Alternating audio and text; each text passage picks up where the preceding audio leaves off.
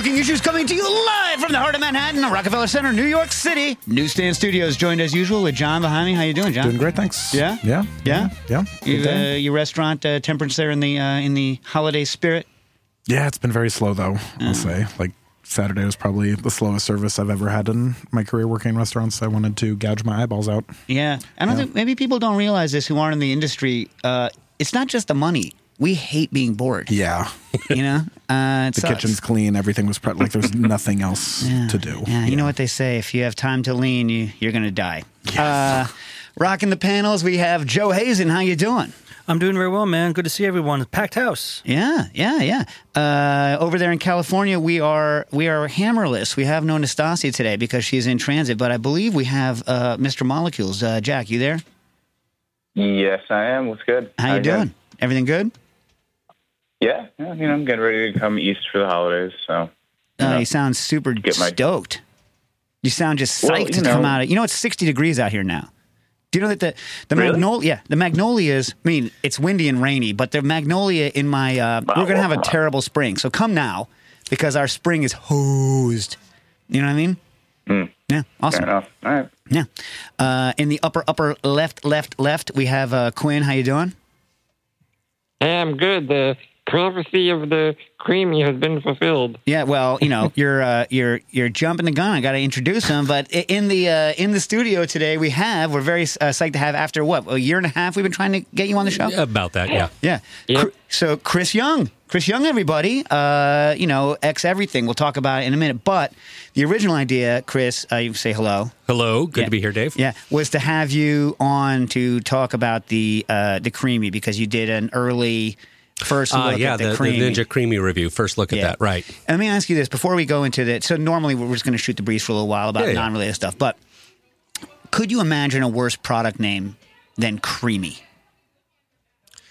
You'd have to work at it, I think. Yeah. It ranks right up there with the Ford Probe.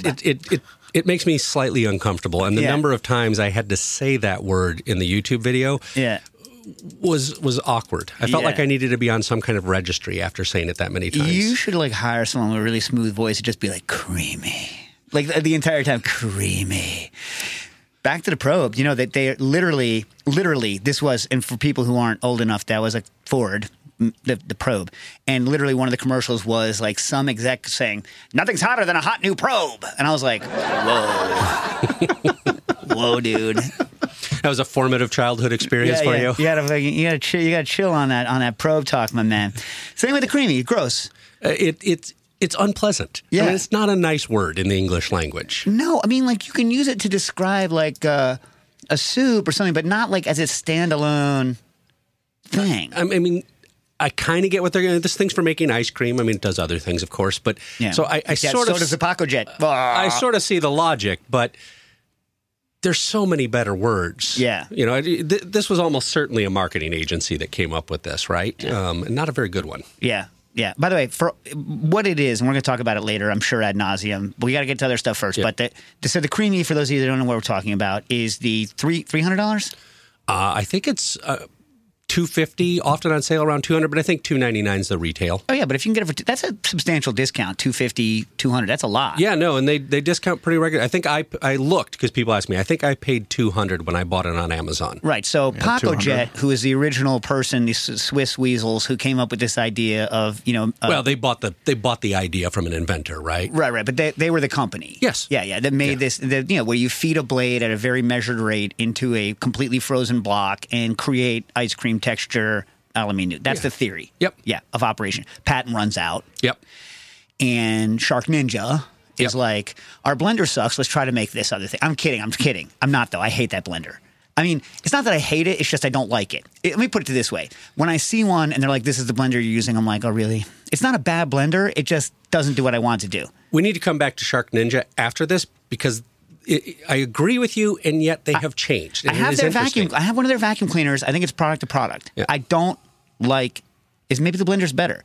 Nothing irritates me. Isn't theirs the blender where you have to put the pitcher down one specific way for the thing to work? I don't have their blender, so I actually can't comment. Because why would I have a Vitamix? I don't need anything else, and that's what I've used in the restaurants. And I have the old school Vitamix with just the course knobs. you do. Because of course you do. Nobody needs a digital interface on your blender. No. And I don't want my blender recognizing anything. Don't recognize my picture. I know the picture I put on my... Your blender has DRM. Yeah, I know it. It's the worst. Comes with a subscription. So like literally I'm redoing the Liquid Intelligence and I'm still, even 10 years later, I'm like, get the Vitamix. Yeah. I'm like, don't get the Blendtec. It's got a fine motor. I don't like the picture. I don't like the interface. Like the Blendtec is in the pantheon of blenders. The Blendtec is a completely reasonable blender, optimized for the pro market, the smoothie market, where they just want somebody running programs. That's right. The Vitamix is the workhorse of kitchens, and to be honest, Waring makes a completely reasonable one too. You could quibble. Okay.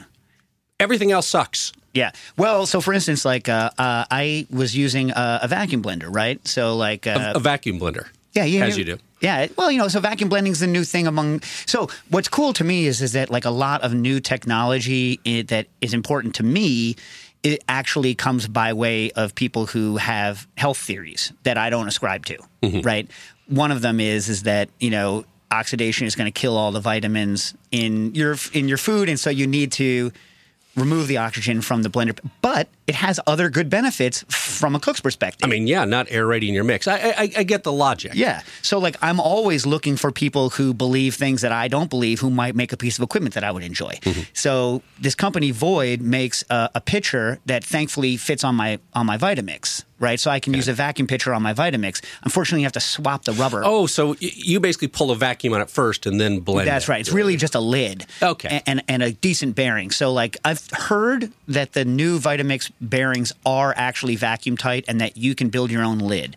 I attempted it back at WD-50 in the early aughts, and those bearings, especially after what Wiley was doing to those things, those bearings were not vacuum tight. And so you'd see oil and filth and just getting sucked up through the bearing. You don't even need to explain what's going on. The bearing grease. That's the secret sauce. Yeah. Because it's half anchovy grease and half packing grease. Anyway, so like, point being, like, so I still, I was rewriting the thing, and I had to write in it, that, I still use just a Vitamix. I wouldn't recommend any other blender. However, you have to be careful because even Vitamix now, they have all of these blenders with all of these programs and all of these things where they recognize what pitcher you're using. And just, two and they've got reduced cost ones to hit a Costco target, right? Like the one in Costco is cheaper because that's what you have to do to get into Costco, but it's not as good. I haven't used it, but like it's castrated a little bit. The nice thing about the Vitamix, and here's the other thing I had to write about because this company Void, I use their pitcher. They also sent me one of their bases, and it's powerful enough. That's not the thing. No low end. People don't think about. They only look at the top end speed of a blender, but a good kitchen blender needs a decent mixing low end. You know what I mean? Yeah, no, I actually spent some time with an engineer at a company I won't name who engineers blenders, and he showed me the torture test for a blender, because it's the hardest thing on the motor, is really low speed grinding peanuts for hours and hours. He's like, that will kill a blender faster than anything because the motor's not operating anywhere near its peak efficiency. Oh, yeah, it's terrible. So it's getting overheated, and you're putting it under a lot of load. This actually bears talking about, and because I'll say this, if you actually talk to the Vitamix people or to whoever your blender person was, what they really want you to do is ramp the speed up to infinity as fast as possible and then flick it into full high because it's actually most efficient at cooling itself when it's screaming like a demon. Because it's got to pull the air through, and it's using a fan blade attached to the same spindle, so they don't have independent cooling. So that is what they want to do, which is why the low and slow. Yeah, worst. Awful. Especially if it's bogging. If it's super, anytime it's bogging down, it's hurting. But if you're bogging it down at a lower speed, that's toast. Bogging, you're talking like air bubble cavitating the blades or pre-spending? No, I mean like literally like hogging into it like. Oh yeah, okay. So I used to do that with. We used to back at the French Culinary Institute. We would do these events where we had hundreds and hundreds and hundreds of people, and they would be like, "We're doing nut butter." I'm like, okay. And so we just line up all the Vitamixes and boom, and we put them in hotel pans and just start pouring LN into the hotel pans to like cool them as they were going because they would be popping like flies. Because there's a thermal, by the way. If you overheat your Vitamix, there's a thermal in it that cuts and comes back in.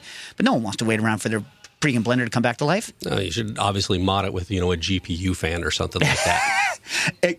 Liquid cooled Vitamix. That's the thing. That's the future. Yeah. There's a huge market for it. Yeah. They're all three of us. Yeah. That's another thing. People are like, why don't you build this? Because only 3 people want it. You know what I mean? Yeah. No, I very much know what you mean. Yeah. I need at least 4 people to want it. That's a special market. Yeah. Also, Booker and Dax's motto is that like we're just going to make it a little bit better. We're going to do a lot of work. We're going to make it a little bit better. Anyway, like marginally better. That was the cocktail cue. Remember that, John? Yep. Like makes every cocktail you make a little bit better. You could live without it. Marginal results, yep. Yeah. Marginal results for 10 times the price. Yes. Well, no, but the cocktail cue was actually pretty cheap. Like, It was, I use, but like it's like a repeatable but marginal improvement. That's my. I don't know what this is. What is this? Oh, so years ago, it was brought to my attention. People said that you get better texture in a shaken cocktail when you use a big, like 2 1/4 or 2 inch ice cube instead of small stuff. And I was like, man, that's garbage. I don't believe you.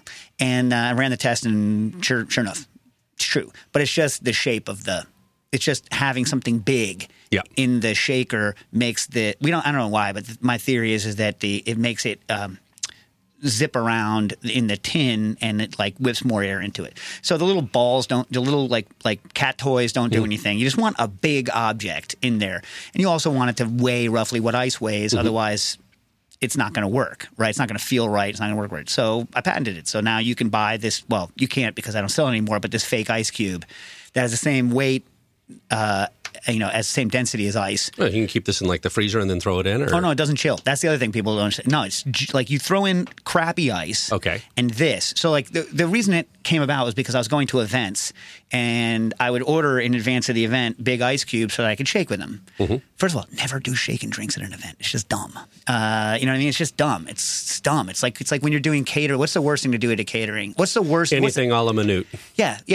I'm doing omelets at a catering event for 1,000. What are you, dumb? You know what I mean? Like, just don't choose that. You know what I mean? So shaken cocktails are similar kind of sitch. But so anyway, so I was like, the ice they're giving me is garbage, so I can't get the right texture. So I invented this thing so that I could just have something in my bag that would mimic the texture of good ice cube with the crappy ice they had in it. Got it. Yeah. All of those things, like those things where chilling things don't work because, melting ice is amazing. From a thermal transfer standpoint, it's just fantastic. Hard to beat. Yeah. All right. So this is the section on the show, by the way, where we kind of almost skip past it. Does anyone have any interesting food experiences or semi-related experiences of the week? Anything? I went to Koloman the other weekend, which was really excellent spot run by Marcus Glocker. I was there on Friday night, and it was superb. Right? Yeah. Delicious. I am a fan of a solid schnitzel, and when somebody makes the point of calling it a Viennese style, they know what they're doing. Yep. It was great. 100%. Yeah. Highly recommend. I also like a schnitzel. Yeah. Yeah. But do you like yours puffed or not puffed? I like a little bit of puff, but the puff is the kind of crust lifting off, not. Well, so like first of all, like I'm huge. I like standard like kind of like bread / cracker crumb schnitzel stuff, not like any sort of modern or like panko or no. Oh that's God, tastes good. Yeah, not a schnitzel. Non-schnitzel. No, yeah. I'm in agreement. And I have to say, do you like? Are you guys purists on what it's fried in or no? No, I don't think I'd go. I don't think I'd go purist. I think that's an area where I'd probably use clarified butter, and I might be tempted to throw a little pork fat in there. Clary butter is nice. Yeah, expensive. Nice. Yeah, but like I don't mind when I like it. I don't want my schnitzel shattering. I want just the right texture on the schnitzel breading. But I love it. Big, fill your plate schnitzel. Yeah. I think that would be my one criticism. It was a nice sized portion, but I like sort of like the obscene. It's larger than your plate. Yeah. On a lemon to squeeze over Thin it. as heck. Some nice muslin over the lemon. Yeah. And a little bit of lingonberry jam. And, so like what kind of accompaniment? I really like a Jaeger schnitzel, like a little mushroom gravy with it. You like that stuff? Yeah, I can get on board with that. I think To me, I almost want the little potatoes. I like a little potato salad. I like the German cucumber salad. But, I lived in Germany as an exchange student, so that's kind of a nostalgia thing for me. Yeah, schnitzel. Yeah. Dave, this place also was the place I texted you that had the full portfolio of those eau de vies. Oh, the carrot and all that stuff. Oh, yeah. I mean, his name just went out of my head. I can't remember his name. Oh, gosh. He sells through Skurnik. Yes. I like a little horseradish with mine. Yeah? Mm-hmm. You know who I love? Fresh grated or creamed? I like the cream, the Austrian style. Do you know that I raised a son who doesn't like horseradish? What the hell's wrong with me? I was going to say, where did you go wrong in life? Many places, Chris. Hans Riesterbauer. Riesterbauer. Yeah, good products. Yeah, you're like, carrot eau de vie. Who needs carrot eau de vie? Turns out you do. Yep. Turns out it's you. Jack, you had some? What do you got? Yes, Daz and I went to this Korean place called Liga that does like oxbone soup. It was very, very, very good. So anybody in the LA area, I highly recommend that. What was it called again? I'm a West Coaster, so I need to know. Bob. Okay. Liga. Liga. Leega. Yeah, Liga. Fantastic. What part of town is that in? Koreatown. Okay. All right. Always like to have another option there. Can't get into parks anymore. No. No, truly. Did I do anything? I made another acid adjust. We got to come up with a term for these fake key lime pies, these non-key lime pies. But I made another one, cranberry this time. Real good. I cheated. I added a little bit of red food coloring. Does that make me a terrible person or a smart person? Well, you were going to do that with the pomegranate too, weren't you? Yeah, pomegranate came out gray. Nobody wants gray. Came out gray? Well, like I was just using pomegranate. So the theory of operation here is you adjust the juice. You don't use lime juice at all, and you adjust the acidity of whatever juice you use up to key lime, which is not 6. It's closer to 7. And then you would account for any extra sugar. Pomegranate has a bunch of sugar. Cranberry doesn't. Has some, but not as much as pomegranate. Mm-hmm. And so then you make your key lime pie that way. So usually when I'm doing it, I go like, you know how – so per can of sweetened condensed milk, like a lot of key lime pie recipes are a 2-yolk recipe. Mm-hmm. I prefer a 3-yolk recipe because it allows me to still get a good set when I use a little more juice, if that makes sense. Because like, especially if you have something like pomegranate that has more sugar in it, if you want to add the same amount of actual juice and then sugar, you're adding more sugar to it, so you need to add even more acid. So I like a little extra yolk in there. That's all I'm going to say. I'm a 3-yolk fella. All right. Yeah. Anyway, so I did cranberry this time. Real good. This is a great technique. I forget who wrote in about it, but like they deserve some sort of medal or prize for best idea of the year. Because like I've done passion fruit, I've done pomegranate, I've done cranberry, and everyone loves it. One thing I'll say about this, your standard key lime pie recipe, I guarantee you, whoever writes them is lying. I guarantee you, if you look up Joe Stonecrab's recipe, there's no salt in the mix. You know they add salt. You know they add salt. What kind of moron doesn't add salt? You know what I'm saying? I know some French chefs who would disagree, but you know. Like I said, what kind of moron doesn't add salt? You know what I mean? Here you go there. Zing. No, but you know, come on. The French salt their creme anglaise. They're not dumb. Yeah. You know what I mean? That's one of those things that I think they're like, you know, we're not going to tell them about the salt. We're just going to add it. I'm just not going to get involved and do an international incident here over salted, not salted. But come on, would you make a pie filling without salt? Personally, no. I like some salt. Yes, of course, because that's the way my kidneys work. Yeah, it's intended to do that. I mean, if you can't have the salt, great, fine. You know what I mean? Yeah. But you know, come on, dude. Also, like graham cracker crust needs a little salt. You know, if you use unsalted butter, which everyone says you should, but I don't. I've switched to salted butter. Me too. It's better. Hey, guess what, people? They add the right amount of salt to the butter. It's delicious. It tastes really good. Here's another secret. Just buy fresh salted butter. Everyone's like, oh, salted butter. Salt is there to you know, hide the spoilage. No, I don't buy spoiled butter. I just buy good salted butter. Suck it. You know what I mean? Look, you've somehow convinced a very large fraction of the American population that salt is an evil. You know, and we will eventually recover from this in the way we're sort of coming back from, hey, maybe this low fat wasn't such a good idea, but, you know, it'll take 20 years. Yeah, salt. Well, some people can't have salt. Yeah, but that's like 2% of the population. Right, and they shouldn't. Right. But if you're that person, you know it. So don't eat salt. You should know. You would hope. You would hope for their sake that they do. Anyways, so the other thing I did that cheated was I did add some citrus zest to it, even though it was not a citrus pie.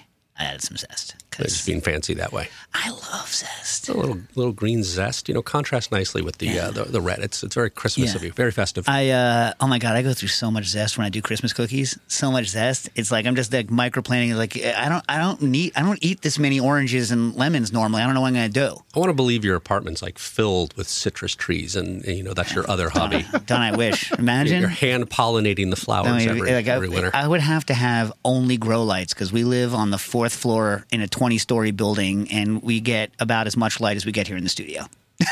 You know what I mean? So, like, you know who used to grow, like, hothouse citrus is Alex and Aki. I don't know if they still do it, but they had, like, a bunch of yuzu and I think some sudachi trees that they would bring in and out. This is like in Pennsylvania, right? Yeah. Yeah, they had, like, they're landed gentry. Yeah.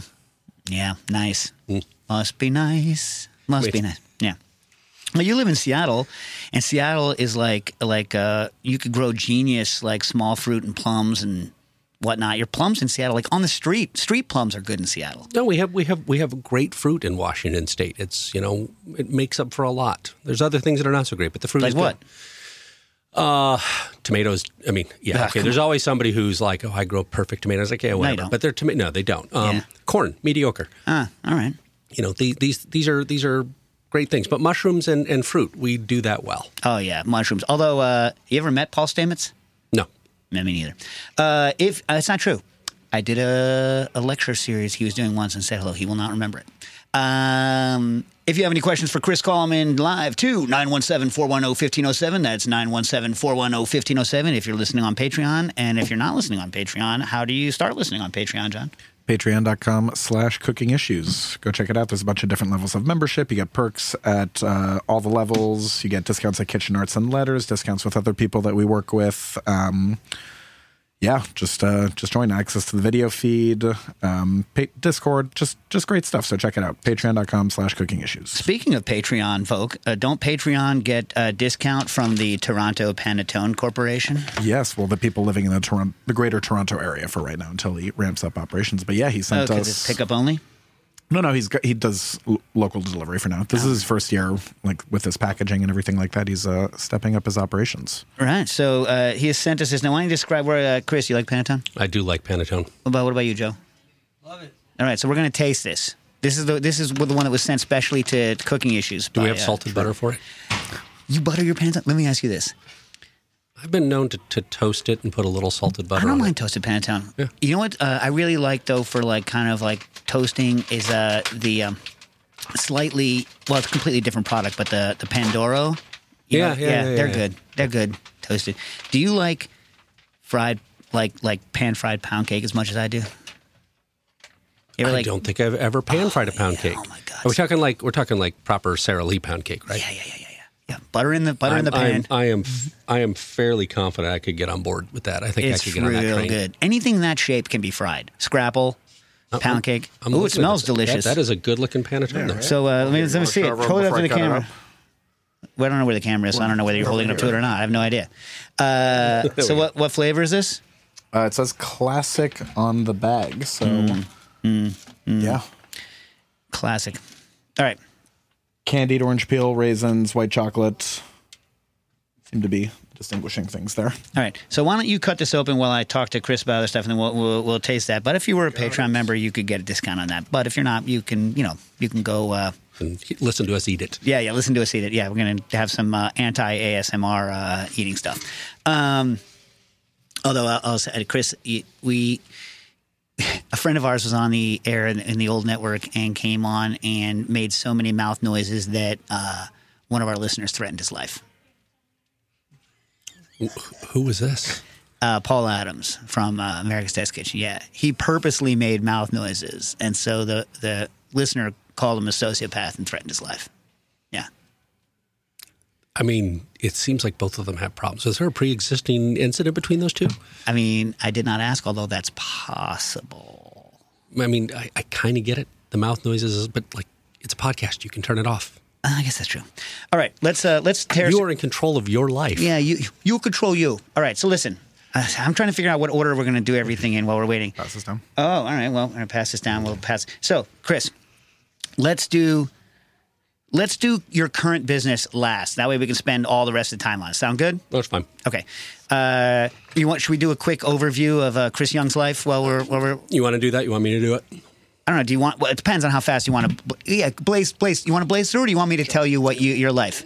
Ask me a question. Right, so I first met you when in the early aughts when you were still at Fat Duck. Harold connected. Yeah, Harold McGee. So you were. What was your title there? Research. Head development chef. Head development chef, and so like all those famous Sounds of the Sea and all that stuff. You were involved in all of that, McGill, right? Or you were around that time? I was around that time. Kyle Connaughton, who now runs the amazing restaurant Single Thread, he was actually the lead on Sound of the Sea. But Hot and Cold Tea. Oh, famous a bunch one. Of other ones. Yeah. You know that Johnny Azzini made me build a special syringe to do a up, down, hot, cold prep for him based on that? I mean, it doesn't surprise me that you would do that. Yeah. And that you would do that kind of thing. Well, that was my job at the time. That's right. Anyway, so then after you deduct, unduct, I don't know if anyone's heard of this cookbook, Modernist Cuisine. Doorstop. Have you heard of this thing? Unfamiliar. Unfamiliar with it? Yeah. So when Nathan said, "I'm going to do this," I think he approached you at the Fat Duck, right? I'll do the quick run through here All just right. to make this easy. Yeah. So I was at the Fat Duck for 5-ish years, a little over, depending on exactly when I count, because I was involved in writing the book after I left. But did the Fat Duck. And Nathan was a friend. I was from Seattle. Nathan had been a guest of the Fat Duck. I remember, I think I told him a theory he was peddling on eGullet was a bunch of garbage, and we struck up a friendship. So I sent him a courtesy email when I was leaving the Fat Duck saying, hey, new email address if you want to stay in touch going forward. And he sent me an email saying, hey, crazy idea. Why don't you come write a book with me? And I had the hardship interview. I spent the weekend on his boat and, went to El Buoy together. And we basically put together the outline that became that book. And I think the plan was it was going to be a year and a half project. 5 years later, high water mark, I think we had 38 people working on that book. And so, I did that. Question. No matter how big your boat is, his boat's always a little bit bigger. Am I right? It's a pretty big boat. So, yeah. It was very nice. Yeah. Were you on that boat with him when they were doing I forget, it was some stupid, expensive wine in the blender? He did do it on that trip. I don't know if that was the first time, but he had, who was the winemaker? Famous Spanish winemaker whose name is escaping me, but Nathan brought out the blender, brought out his wine, blended it, served it to him, and I just remember this winemaker getting on his phone and screaming in Spanish, "Blender, blender!" Just thought it was the coolest thing. That was I think the first time I saw that little party trick. Yeah, yeah. Do you still believe that there is no difference that steam combi confit with no fat is identical to fat confit? I think you need to have fat on the surface of the meat. But if I steam it and have anointed in a layer of fat, I think that's largely, I don't think you'd be able to pick out a difference in a triangle test.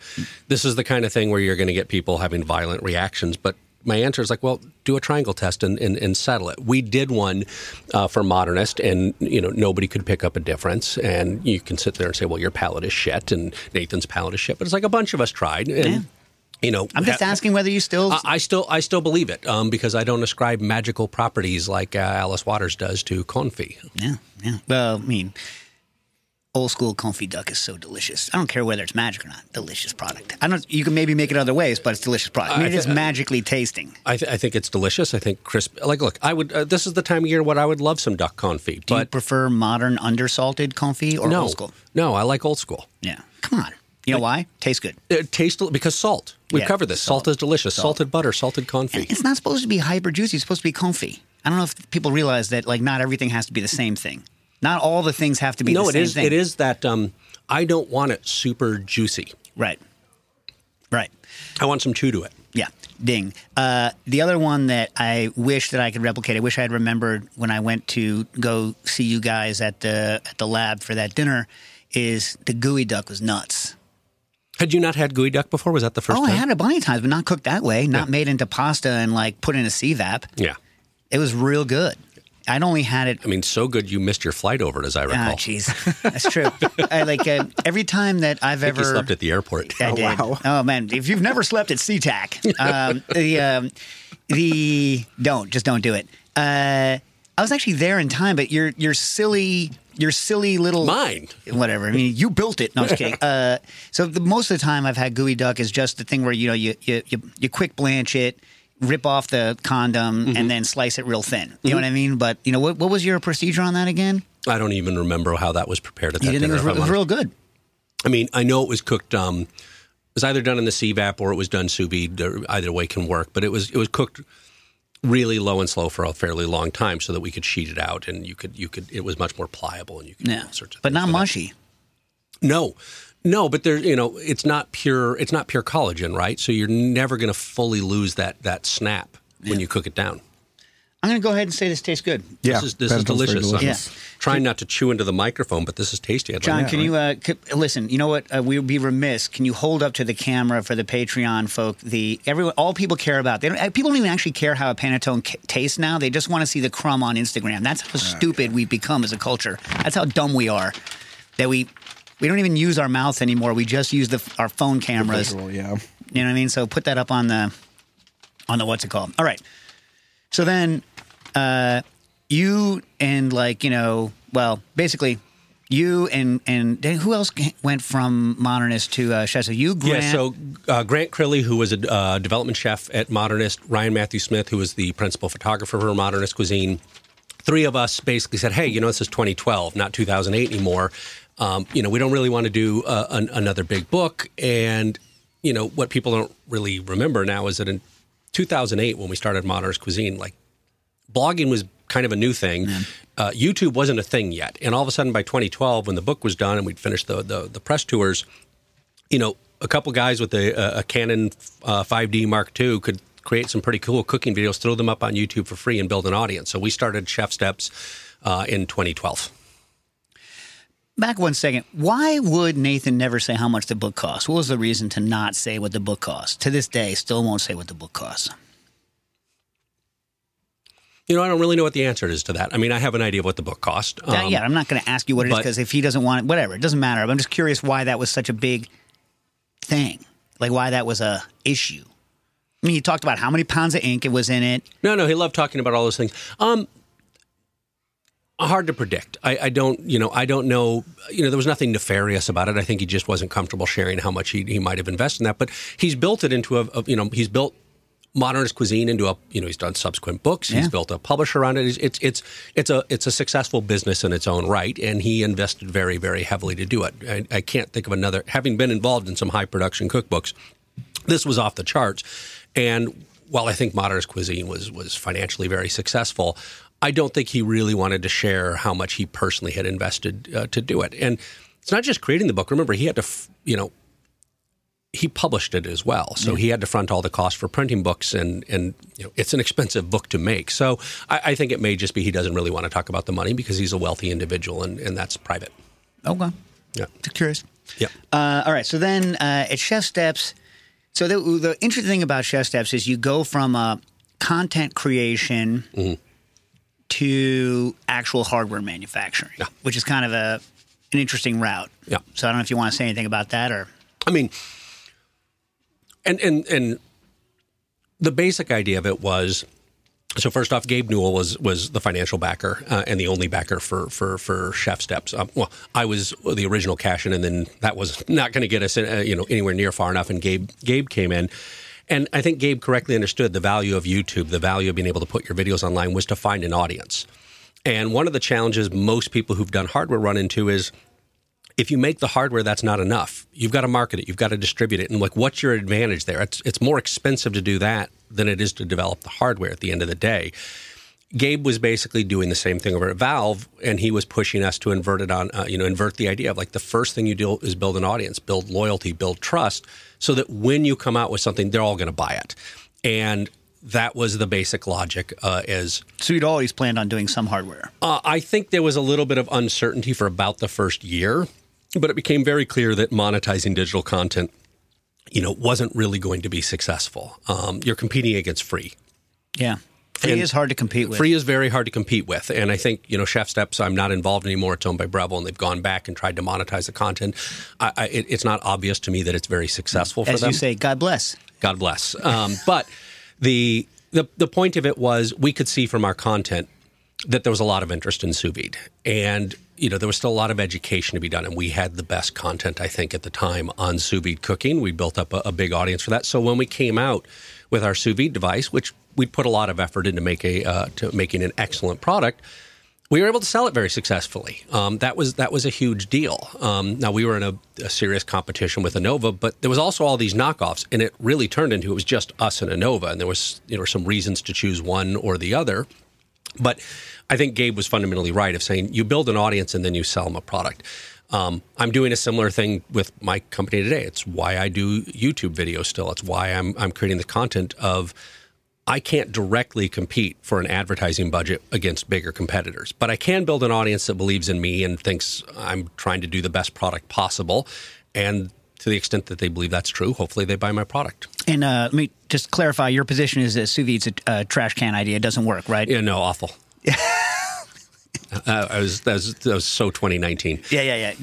That's something we used to do when we cared about things. I mean, I was as I said, I saw your brother-in-law before I came here. Wiley and I were talking about, look, back in 2004, 2005, when we were sort of pioneering a lot of the ideas of sous vide, we were fighting an uphill battle at the time. Everyone thought it was nuts, and now it's just become kind of a thing you do. I was in Cuba on vacation last spring break.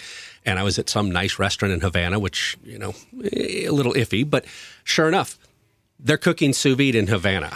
Well, the barrier's so low, especially if you're not using the vac, if you're just doing the temperature control, which is, like I say... is the real point of sous vide in my mind. Word-wise, I lost that battle in when did I lose that battle? Early on with P-Press. Did I ever tell you this story? So the Sous Vide Supreme, which was neither Sous Vide nor Supreme. Yeah.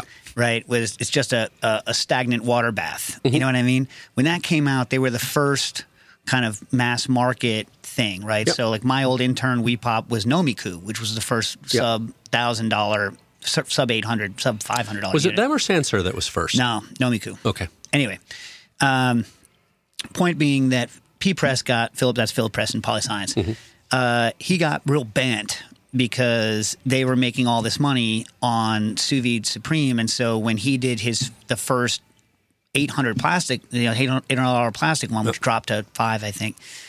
Yeah, he called it Sous Vide Professional or something. I was like, come on, dude, why are you? Because not everyone had called the technique sous vide, and like I was always upset because here in New York City, if it was called sous vide, the health department would come in and bust your head open. And also, it's inaccurate, but lost that battle a long time ago. Now the technique is sous vide, regardless of whether you use a vacuum, which is dumb. We had this debate at Chef Steps circa 2015. Should we call it sous vide? It's not, though. Yeah, it shouldn't be. But as I pointed out, so this is where I'd kind of pragmatically disagree with you, saying we don't have nearly enough marketing dollars to change the conversation on that. Well, but that's why I said at a certain point I lost, right? Like it's called what it's called, even though it's, a bad term for it. Because it's literally not what it is. You know what I mean? When you lose, you lose. Yeah. And my standpoint is like, well, we shouldn't make it hard for customers to figure out what this is and why they'd want it. I don't think we've lost on dry brining yet. It's salting. No, we lost that battle. No, hell no. No. This is a blip. We're going here already. This is a blip. You salt things. So when you're at the table and you're like, hey, I love these scrambled eggs, though, but can I dry brine them a little bit? No, I'm going to salt them. I'm going to salt my eggs. Stupid. So dumb. It would make more sense to call brining wet salting. Well, okay. Neither of them make sense. There's brining and there's salting. Where does curing fit into this? Yeah. You can do it either way. Curing is where you're changing the conformation of the proteins in something. Yeah. That's what curing is.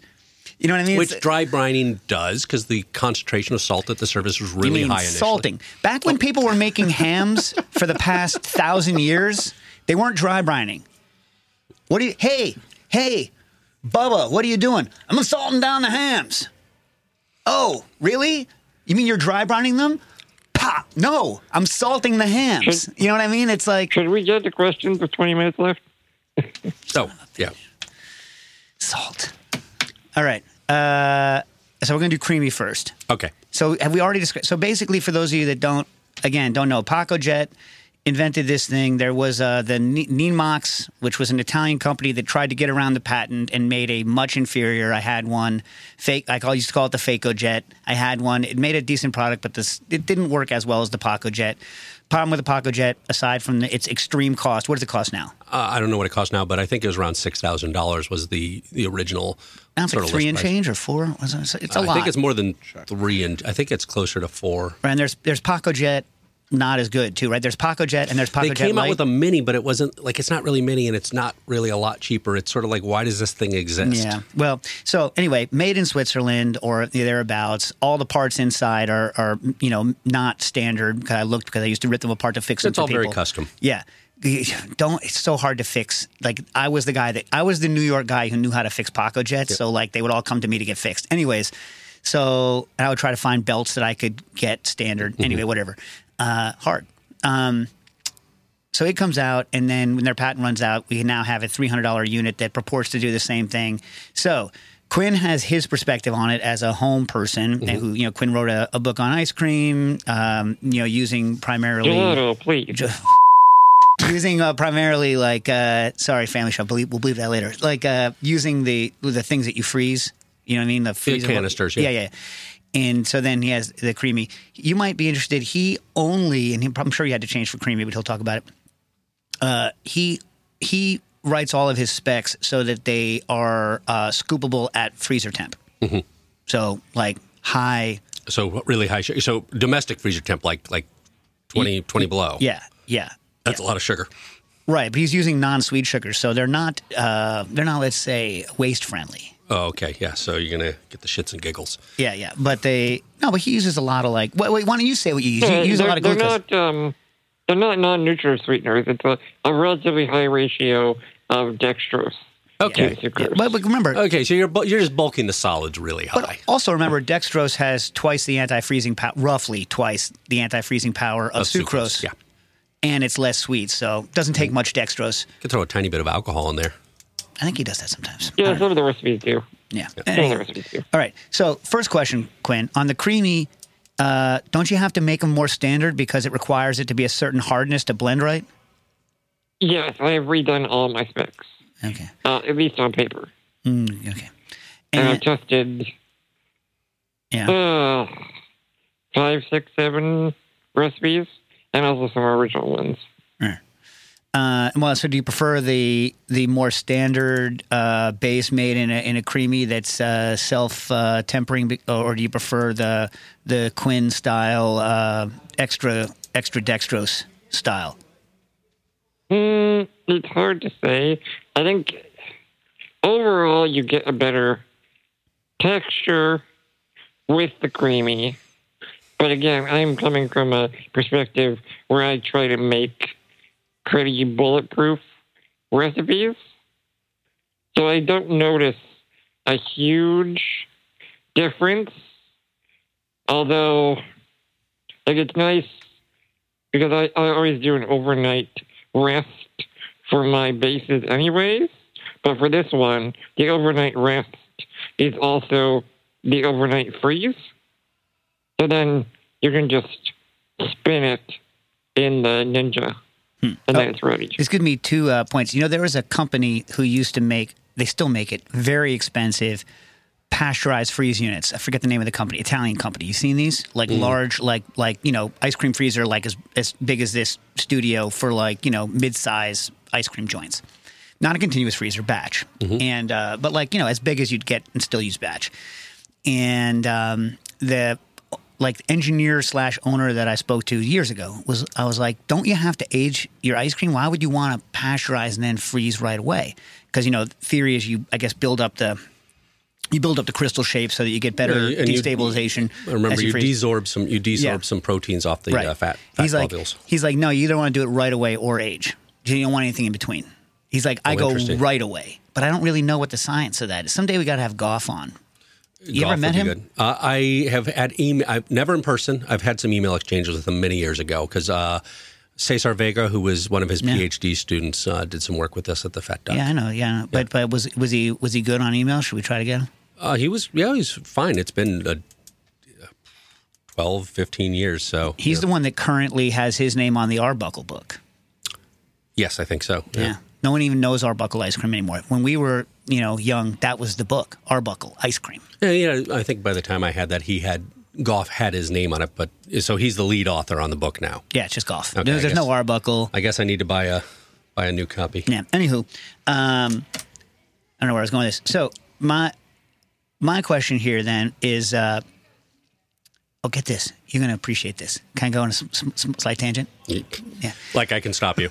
So there's a company now that has a pop-up. Wiley told me about it in Union Square. Get this. Their shtick is, I haven't tasted it. I don't know anything about it. Their shtick is they make a microwave coffee roaster that roasts just enough for you to use right now, and you're supposed to use it a la minute. And I was like, I don't understand. Every coffee reference I have ever read says you should not use, I do it actually, but you should not use coffee that you've roasted right away. Like, how could they possibly use this as a selling point? Have you heard about this? Microwave coffee roasting? I haven't heard about this. This feels like a question for James Hoffman. Yeah, I'll ask him about it. I don't know if he's tried their stuff. They haven't kickstarted it yet. They're doing this pop-up in Union Square, but then they're using cameras to look at it. But I mean, microwaves are real hard because once something loses all of its moisture and starts going, but it's going to become a better. It's going to throw. It seems to me to be an interesting problem. Let's put it that way. I mean, of getting it to absorb evenly, and not get thermal runaway. Right, unless you can somehow make only the steam and smoke absorb. But I don't see how you can do that. You know what I'm saying? So it's like it seems to me to be a difficult problem. And also, why are you swimming against the stream of everyone wants coffee roasted later? Anyway, whatever. I digress. So my question, and one reason I want to have you two on together to mention the creamy stuff is that, you've used the PacoJet, and I was speaking to, my buddy Leo Robacek, and I asked him, are you using the creamy or PacoJet? He's like, no, we're using the PacoJet. We just can't trust the creamy in a commercial environment. So in a commercial environment, is it possible, because the price difference is so extreme, to use a creamy, or what do you think would be advisable? So here's the interesting thing, and I kind of wanted to make this comment earlier. When I took apart the cream, I've taken a PacoJet apart, and a lot of people make the mistake of equating it's expensive and it's heavy with therefore it's got great parts. Like, no, these are all bespoke made parts. They've over time figured out what's reliable, but it's not a high reliability machine, and the failure points are about the same. When I took apart the creamy, it actually kind of surprised me. I had the impression that, when I went and bought it with my own money, and I think it was actually Nick Kokonis made some comment on Twitter about how it couldn't possibly be good at that price point. I'm like, I know a thing or two about mass manufacturing. Yeah. So and you're going to make a bunch of them. And this is Shark Ninja buys a lot of motors, right, which is the primary thing, and so they have a lot of engineers with deep motor expertise. The engineering is actually very, very, very good. Better than the PacoJet, in my opinion. They made a bunch of interesting technical choices to hit the pricing targets, but it surprised me because I had the expectation it would be fairly garbagey. And as a result, I ended up going up to the website for Shark Ninja and just looking at their job openings and realized they have scaled up their engineering team in 4 cities massively. And they're putting a lot of interesting stuff out. I imagine it's uneven, but they do good engineering, was my point, and this was a well-thought-through product. It made some serious trade-offs to be approachable for a domestic machine that could be a factor in a commercial situation. As an example, I would like it if the diameter was larger, and the reason is the tip speed of your blade would be larger diameter, and your tip speed would be faster, and you would get more shear force. And I find for a lot of times the creamy, I have to spin it twice rather than once, and that would be annoying. It's smaller than a Paco blade? It is. But bigger than the Nemox blade, which was tiny. Yeah. And that turned out to be important in it's an appreciable difference.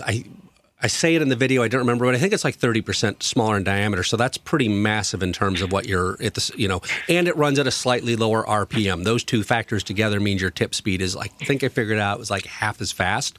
That's a pretty big difference on your shear force. And what's its time to pitcher? Is it similar? No, it feeds slower. It depends on the mode. Yeah, right. But you could have 3 of these. But even in the fast mode, it does feed slower. The milling operation feeds slower than the PacoJet. But the blade, Blades made the same way. They're both centered stainless steel blades. So another problem I have with the FacoJet. What?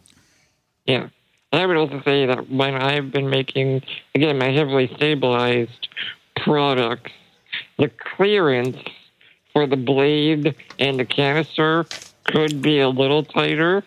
I get a very thin cylinder and the very bottom of the container, sometimes basically unprocessed. Yeah. That I find the tip speed makes a big difference there. If the blade tip was moving faster, it would rip that material away from the surface. But the other issue is because it's a plastic container, and these are injection molded, they have draft in them, so they're angled. They're not straight sided like the PacoJet ones are, which means the clearance of the blade at the top is large relative to the clearance at the bottom because there's an angle to the FacoJet also had a problem like that, and it was also plastic. Do they make an upgrade stainless that you can... They not that I'm aware of. I did see that they have a new version of it out with a different form factor, and the thing inserts kind of at an angle. I haven't tried it, but... By the way, if you're new and you're working at a professional restaurant and you see something that looks like a Bain Marie and it's got 3 dimples in the bottom, that's not a Bain Marie. Don't touch it. Canister. Don't touch it. Don't dent it. Yeah. So I think I'd say this. Look, I bought mine, I think, for around $200. They go on sale all the time. PacoJets are really expensive. I can put them on subscribe and save with Amazon. I don't care if I'm going through 1 or 2 a week. But here's the thing. The motor's not going to... They did a bunch of interesting things where they separated the drive motor from to use a gearing system and a low-cost DC motor from that advances That's the blade. That's the way it should be done nowadays. That is exactly the way. They optimize the motor for different jobs, whereas PacoJet has some very complex gearing and clutch systems. Which is a bad idea, and it breaks. And it breaks a lot. So I kind of look at this and go, the Ninja is very unlikely to break in a commercial environment. It is inconvenient in that it doesn't process as fast. You sometimes have to spin it twice to get the servable texture. Can you live with these? Well, if you can't, if you're a Linea, you should have a PacoJet. Probably more than one because they break and you need a backup. If you're a restaurant where you're like, hey, we're going to use this occasionally, it'd be a nice to have. Then get 2 of them. Then get 2 of these. Get 3 of them. It's not going to break you. All right. Let's see. We have some specific questions, but then we got to get into thermometers. Question from William Sabados. I've been thinking about trying to make creamy versions of aperitif sorbets, Negroni or Amaro based.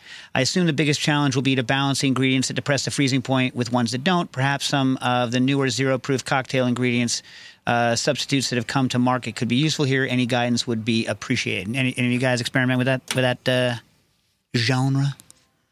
Yeah, again, honestly, if you want alcohol, to use the original ingredients, I basically would not use the creamy. I would use a conventional churn.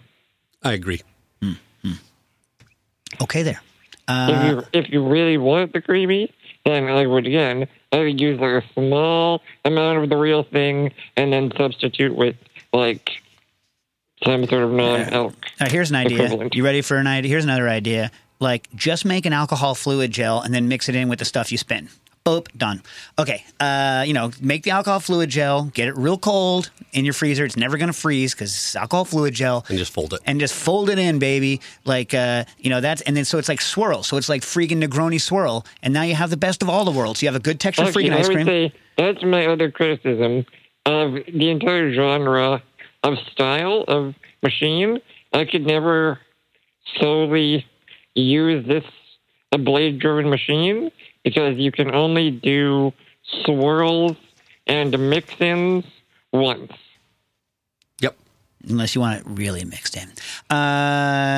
Dave Kleiman wants to know, has anyone made Italian ices with the creamy? And if so, what settings do you use? Any special considerations? I can't say that I have. I love Italian ices. I love them. What do you like about them?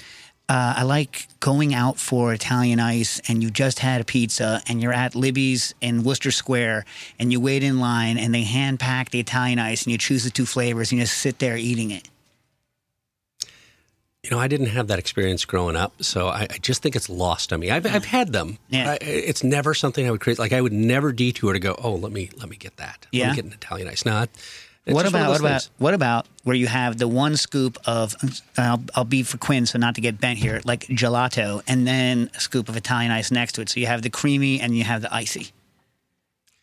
I just don't love the icy texture. Like it's lost on me. Me neither. Nice. Yeah. Just cold. My sorbets are like dense. Yeah. See, I'm on Team Dense Sorbet. Dave, they got nothing for you, man. Dave, these guys are not going to be helpful for you. Sorry about that.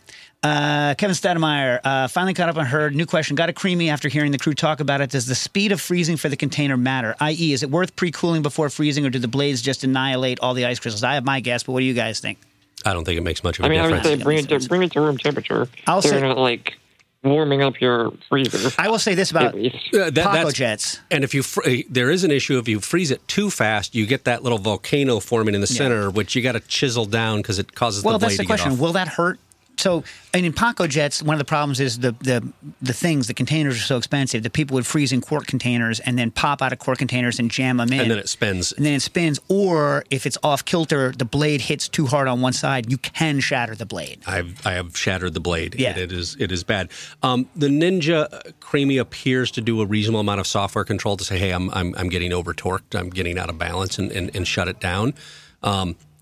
The Paco Jet, I think any milling style machine is prone to this. If you're advancing a milling blade through, and if the blade gets too much wobble or the material isn't frozen to the side so it can free spin, it's not going to do anything. Well, those dimples in the bottom or in the Faco, the paddles I have in the bottom are there to stop spin. What do they have in the bottom of the Creamy? They have some molded dimples in the bottom. Yeah, to stop spin. Yeah. The other issue that you can have, now here's the thing, when they first came out with the Paco Jet, the theory was you could just spin the top 2 servings and then leave the rest unspun. In practice, I've never done this. I've only ever spun the whole container, and if you are freezing something that isn't homogeneous, you need to worry that you're going to get floaters if you are only going to process a portion at a time.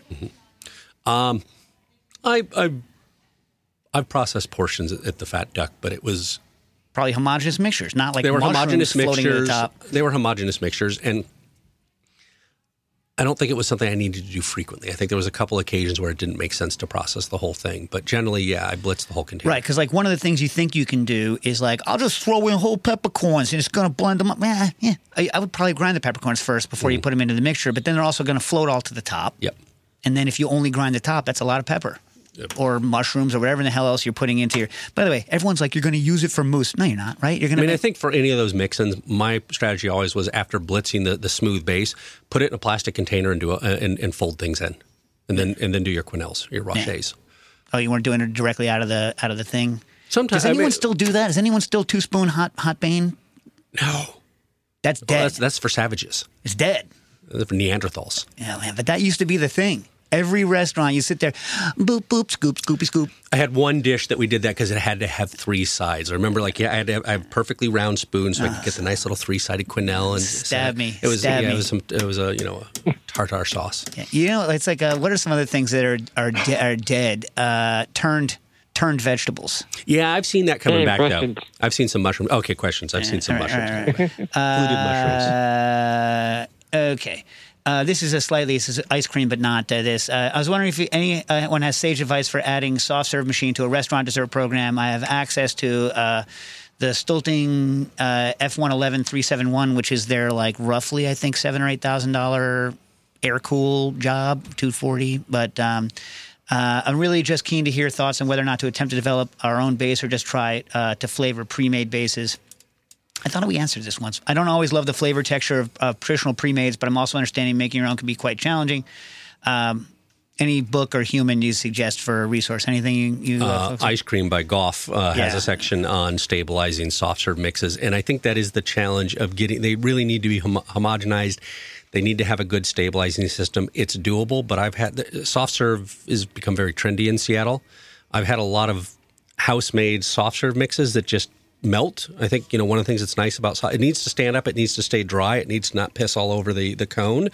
You can always see a homemade base because it just melts down too quickly. But the way around that is not to just include so much air that it's its own insulator. No. There's, I think it's usually like calcium sulfate for drying it, and then there's a good, I would buy a pre-made stabilizer system unless you really know what you're doing. You know what I've always wanted to own? Like Wiley, I guess, has got a stabilizer system. Yeah, come on. Of course he does. Yeah. I've always wanted to own a frozen custard machine. I have no reason to own one. But they're mini continuous freezers. They're amazing. Your apartment's like a museum, isn't it? Oh, my God. I wish I owned one. I don't. Someday. If I, ever, whatever. I would buy that before I bought the helicopter. They're only $12,000. I mean, only. Yeah, what are you going to do with a $12,000 frozen custard machine? You know what I mean? Put it in your storage unit in Stanford with all the other stuff. Open up a pop-up here at Rockefeller Plaza. Yeah. Come get your custards. JAH, this is also an old question. I don't know if we answered it. Why, and I didn't look it up, so I hope someone here knows the answer. Why is stracciatella called stracciatella? I thought that was cheese in relation to... Because stracciatella means shredded cloth. So in Italian, it is shredded cloth. It's also curds of fresh cheese, and it is also Italian egg drop soup, and it is gelato where it's plain or vanilla suspended with threads of chocolate. Shred this. Okay. So this is just a word to confuse non-native speakers. Yeah. Very context dependent. All right, Trofto writes in, I've done some side-by-side tests of the Paco Jet and Creamy using the same ice cream base at work and have noticed a slight iciness on the finish with the Creamy that you don't get in the Paco. You talked about this a little bit. Have you experienced anything similar? If so, how would you troubleshoot a problem like that when developing recipes for the Creamy as opposed to Paco Jet? Would you just use more invert sugar? For what is worth, I'm using a light custard base with the usual sugars and stabilizers, glucose powder, milk powder, xanthan, and guar. I would probably start by getting my solid content up. Oh, by the way, Trafto, I hope you're using flavor-free and NT-flavor-free guar from the TIC gums. But go ahead. I would... right off the bat, if it's icy, it usually points to low solids for me.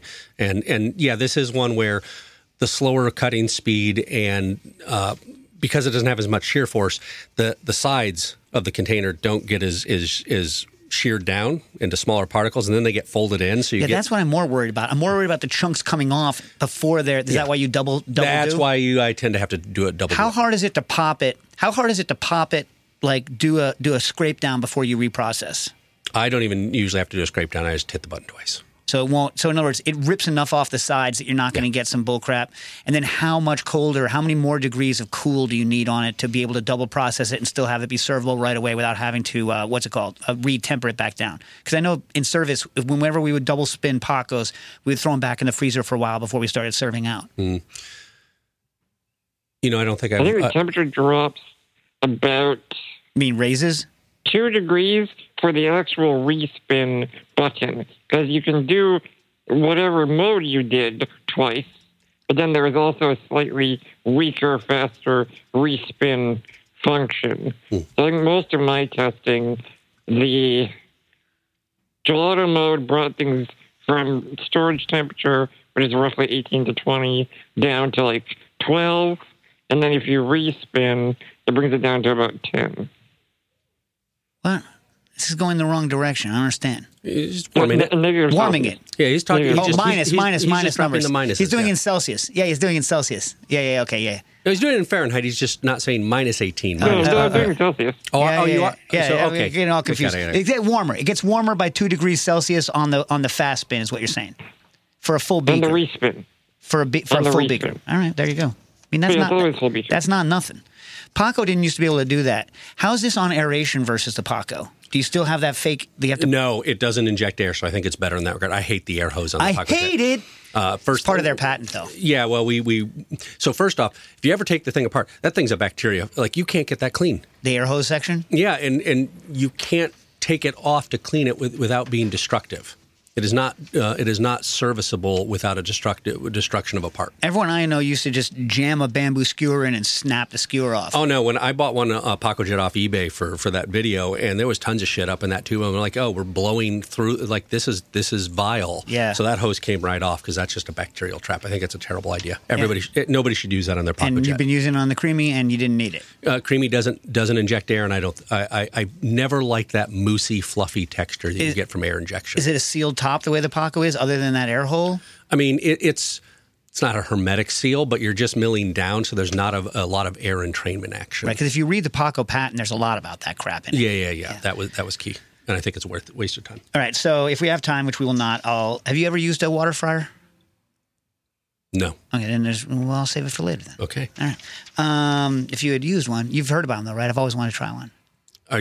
Describe what you're talking about. So what they do is they have an extra deep cold zone so that I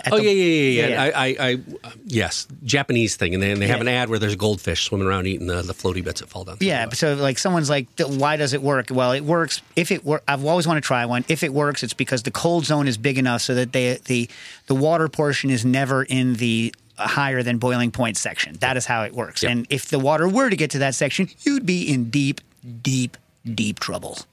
you know what I mean? But it's not. So there you go. Yeah. Anyway, all right. So let's talk about combustion engineering. Your new project. The reason we want to have on. We only have 4 minutes to talk about it, but. Right.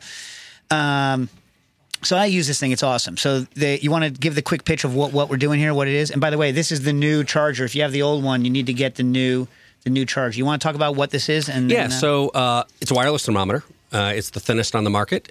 We think it's got. That's the cell, thinnest on the market. I'm getting there, Dave. Right. I'm getting there.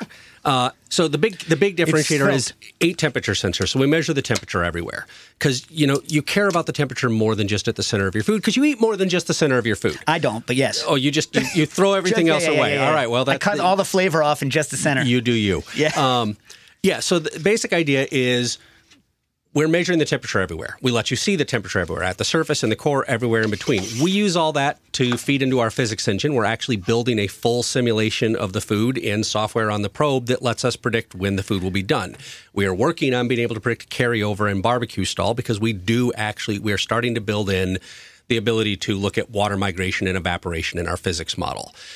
The other cool thing we do is because we're measuring the temperature everywhere and we have a lot of processor in that probe, now we're being able to track how much time you've spent at safe cooking temperatures. We're tracking the total pasteurization. So we can tell you when you've achieved a 6.5 log or a 7 log reduction if that's important to you so that you can have juicy chicken or pork chops that aren't cooked to 165 but are still meeting the USDA, FDA level Now, of before we got on air, we were talking about this. And what's interesting, you say, so one of the things that's nice is because it's your company and you are somebody that likes to have control of the products. Yep. You give people eventually the ability to actually see things that they find interesting, even if they are not the typical user. And this is one of the things I really enjoy. We have an open API. We have a lot of people creating cool stuff with this. Yeah, and so this has how many sensors on it again? 8. Right, so here's the interesting thing, right? The actual thinking is not buried in the head where you think it is. The thinking is buried where there's going to be moisture. Yeah, we have there's about a 1.5 inch, 50 millimeter. Sorry, it's a little more than 1.5 inch. 50 millimeter zone where we've got the battery. We have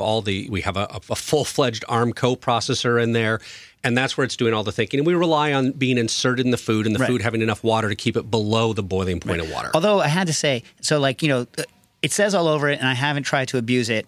Do not, make sure that that's always inserted in food because that's the one way to kill it, right? If you get it too hot, you can eventually fry the electronics. Yeah, but I got it up. Get this, dude. I was doing baked potatoes. Yep. So you know how like in a baked potato, if you overcrowd your oven, it's kind of unpredictable how long it's going to take to cook. So I was like, I did what I normally do. I wash them, oil them, salt them, jab them, and I went boop. And you just the nice thing about this is you just shove it wherever, and as long as it's sharp. As long as you hit anywhere near the center, you're good. Yeah. But the potato that I chose split a little bit, and so it got hot into the area of the probe, and it made it up to like hotter than it should have. The probe was fine. Yeah, no, there's margins of safety built in there. I'm not saying to abuse it. We obviously rate it for 300 Celsius in the upper half, 575 Fahrenheit roughly. There's a margin of safety on that, right? Because flare-ups happen. Same with the battery and everything. But now I know people like to have wires on their thermometer because they love wires coming out of their oven. But why did you decide that not to have the wires that everybody loves? No, it's amazing. I'm kidding. It's like you shove this in, and you can walk away from it. Yep. And sucker works. Listen. So that's the other thing is we made it really easy to connect, right? Usually you have to go through this pairing process. You have to get an app. You don't have to do any of that. There's a kitchen timer. If you don't want there is a cool app. But if you don't give a crap about any of that, you can just use the kitchen timer and it connects out of the box 1 second.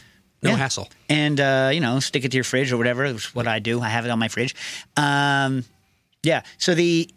and this also tells you how much, the nice thing about this or the phone app is it tells you how much battery is left in this so that you don't. It tells you when it gets low. Right. So when it says, hey, there's low, there's about 90 minutes of battery runtime time left. But it only takes 15 minutes for a full charge that'll last over 30 hours, and 2 minutes will give you I think 2 minutes of charging gives you about 4 hours. Right, so here's the cool thing, and this is just becoming just a promotional placement, but the cool thing about this new charger, which I haven't used yet, thank you, is that this acts as a Wi-Fi repeater or a Bluetooth repeater. It forms a mesh network, yeah. Yeah, sweet. Yeah, right? So we have a battery in there. So now I can go inside. I can have this in my grill. Yep. I can put this on my deck. Yep. And then you can bring the display inside. Yeah. Yep. And they just will figure out the most efficient path to hop and get the data to you. Right.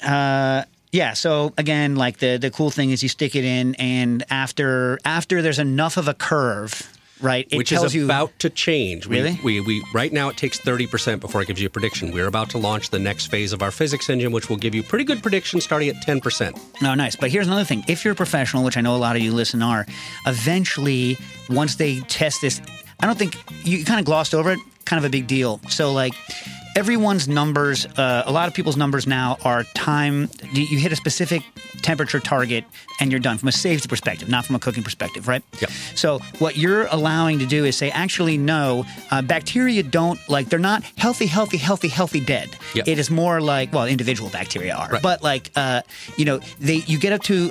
They start dying at 130 Fahrenheit. Right, and then they die faster as you go higher. So what you're saying is I can choose a target temperature. It knows from the FDA tables how long it takes to get a certain level of safety, and now it'll do what you said, integrate. We are counting every second at 130, every second at 131, 132, and we will tell you when to hit that level of safety. Right, so all of the things that I've been doing my whole life, I'm assuming I'm only taking the high temperature that you go to and doing my time integration on that. This is taking, as soon as you enter the killing zone, it starts to integrate, which is genius. But get this. So in the real life, the real way people do this when they're professionals like industry, is they actually have two numbers, D and Z, that determine for the pathogen of interest, like how much cooking they need to do, right? And you're eventually going to give us control where we can put our own D and Z numbers in. There will be a commercial version because commercial users have some special needs. They're going to need records. They're going to need to know what the pathogen was. They're going to need to show their health inspector that this is all legit. But we've essentially distilled the 700 pages of the 2022 FDA Food Code and Annex 2 of the USDA Food FSIS guidance, put it in this thermometer so that it's basically saying, look, we will tell you when it's safe. It will be much sooner than you think. Your meat will still couldn't be cooked to a much lower temperature, and you're still compliant. So we'll eventually make it possible for commercial users to have all the details and control they want. Is this even sharper than the Mark I? We tweaked the tip a little bit. It's about the same sharpness. There's a slight different shape to it. And this thing that looks like plastic, what is it so people don't worry about it? That is aluminum oxide ceramic, and it is very scratch resistant. You can use, when that gets all gummed up in your smoker, don't worry about using barkeep for it under stainless steel. You won't scratch it. Do people dishwash this? You can dishwash it, but if you got burned, if you put like a Le Creuset and there's like burned on grease, it's not coming off in the dishwasher. No, not ever. Yeah. Mine's are ruined anyway. But everything else is, 316L stainless steel. All right. So I also used this when I was doing stuff for my book because I really like the fact that you can use it as a multi-probe data logging thermometer. We do log all the data. If any of you folks are like recipe developers or cooking nerds, really, you should kind of go get one. So anyway, sorry I couldn't spend more time on thermometer. We spent so much time. That's okay. Creaming Go to combustion.inc to learn more. Yeah. I would say from a cooking issues perspective, go ahead and buy one. Yeah. I appreciate that. Cooking issues.